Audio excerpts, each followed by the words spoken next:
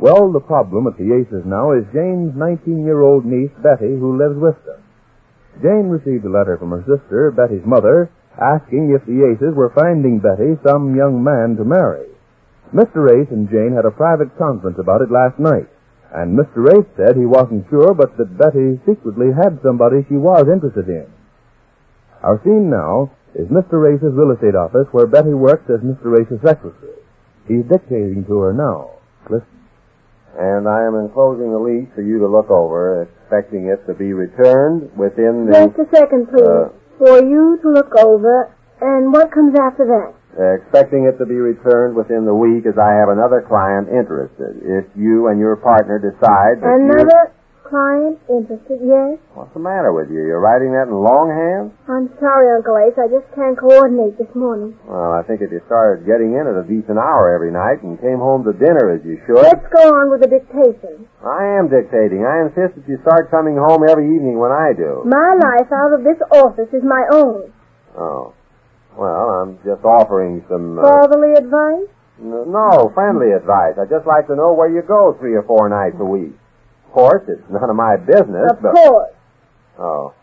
Well, where were we? As I have another client interested. Yes, another client interested if you and your partner decide. And another thing, Betty, your mother expects us to sort of keep an eye on you. I know she wouldn't approve of this nightlife you've gone in for, and it wouldn't be so bad if we knew what you were doing and whom you're with.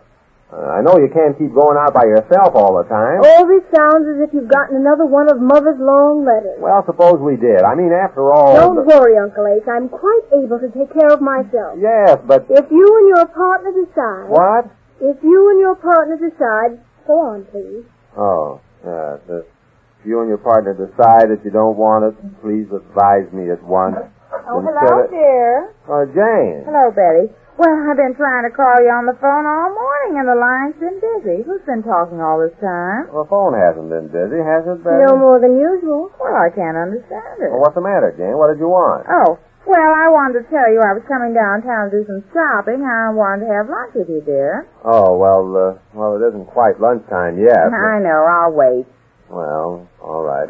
Get those letters out, Betty, will you? I was just going to. How are you, Betty? Just fine. I was asleep when you got in last night, so I didn't have a chance to... Well, what's the matter with her? I just went through that with her, Jane, before you came in, and I didn't get anywhere, so you'd better not start with her. Beg pardon? I tried to find out whom she's been seeing or going out with. You can't talk to that girl.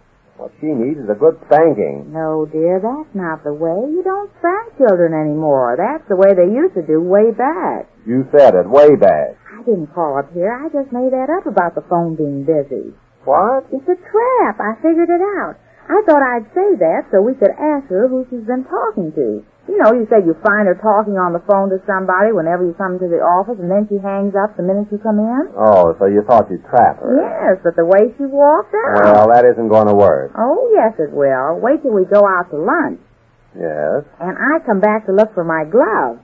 Glove? And I find her using the phone. Don't you get it? So what? So I'll ask her who it is. Oh, that's awfully clever. Well, I didn't sleep last night for nothing. Oh, so that's what you lay awake thinking of. Uh-huh. Well, we don't have to try tricking her into it. All we have to do is to come right out and make her tell us who this fella is and to behave herself. No, you know how she is. She flies off the coop the minute you start asking her something.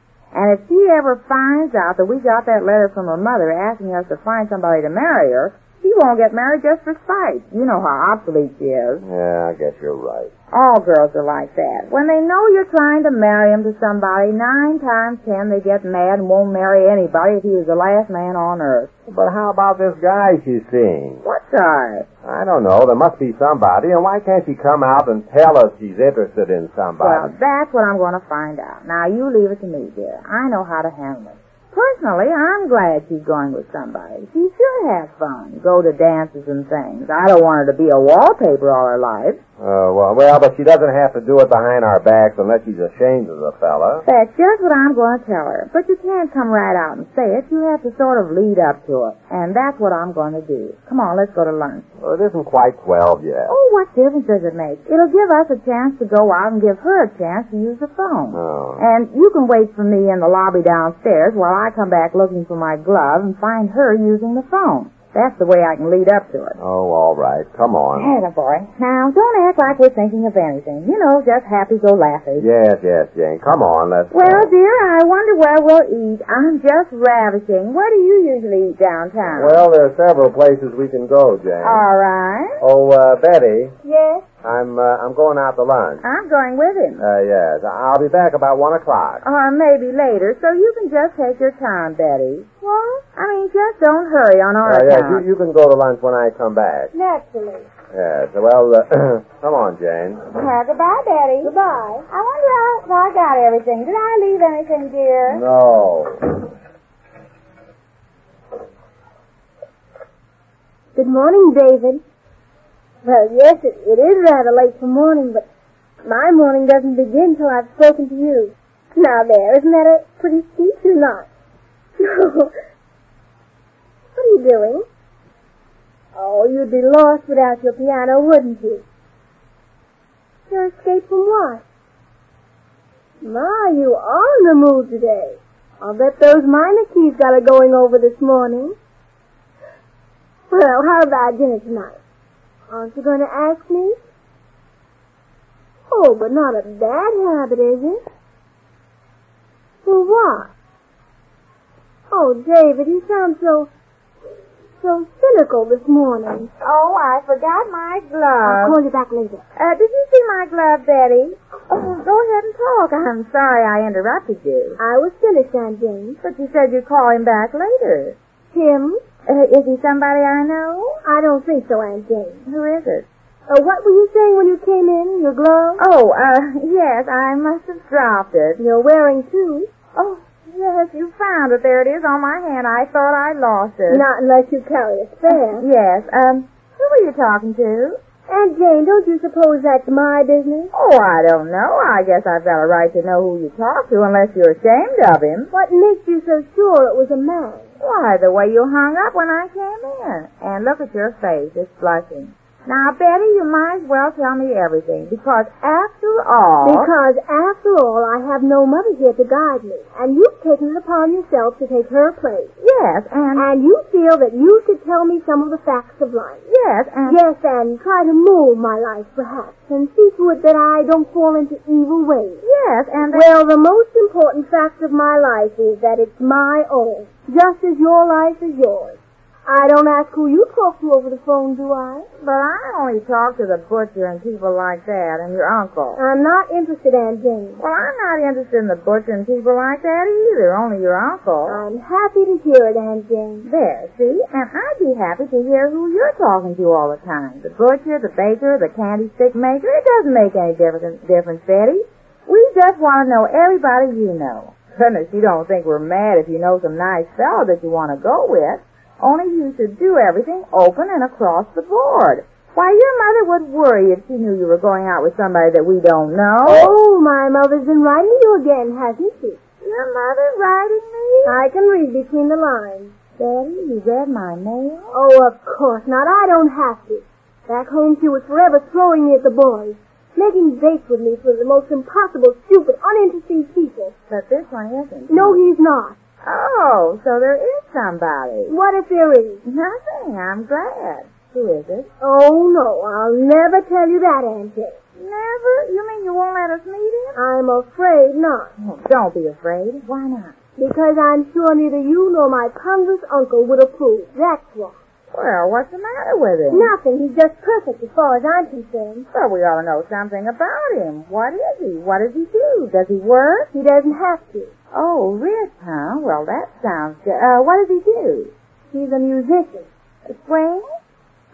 There, you see? That's one of the reasons you'll never meet him. Well, I didn't say that I didn't like swing, because I'm not a prude. If that's why you're afraid to introduce him to us, Oh, Betty. Aunt Jane. Well, if you want to swing, that's all right with me. A girl's only young once in a while, and it's good for you to go out and do things that all the young people are doing. It keeps you young and healthy. I always say a big apple a day keeps the doctor away. Please, Aunt Jane. Our minds are miles apart. Well, move over, Betty. I'm surprised at you for thinking we wouldn't like him just because he's that kind of a musician. He isn't that kind. He isn't any kind. Music is his life. He only teaches it to a select few. He won't even take money. He only has a few studying voice. Studying voice? Has he been studying yours? No. Well, I have, and I can tell by the tone of your voice that you're in love with him. Now, you might just as well fess up and tell us who he is. Never. Well, then you're ashamed of, Al. Al? I'll just keep guessing till I guess his name. Oh, Aunt Jane, can't you ever stop meddling? This is not meddling. I have to take care of you, and I'm going to. And if you won't bring, Ben to the house, I'll find out who he is and go see him myself. Is it Ben? No, and you're wasting your time. Well, I haven't anything to do. I'll guess his name if I have to go through the whole alphabet, from A to there. You started out to lunch with Uncle Abe. He can wait. This is more important, Aunt dear. I never heard of such a thing. If a girl's afraid to introduce some fellow to her own aunt and uncle, then I don't know. I'll bet, Claude would say the same thing. Claude. Don't worry, I'll guess it. Your mother expects us to find some nice young man for you, but if you're going to... So it was my mother's idea. She's so afraid I'll be an old maid. Well, who isn't? A girl nowadays has to get a fellow by hook or eye. And if this fellow, now, A, B, C, Al, Ben, Claude, D, he starts with D. Try David. I'll guess my own names, if you please. If, Douglas is the right kind of a fellow, you'd bring him to the house? Well, Jane was close there for a minute. But just what sort of a chap David is and why Betty hesitates to bring him around, we learn when next we meet the Easy Aces.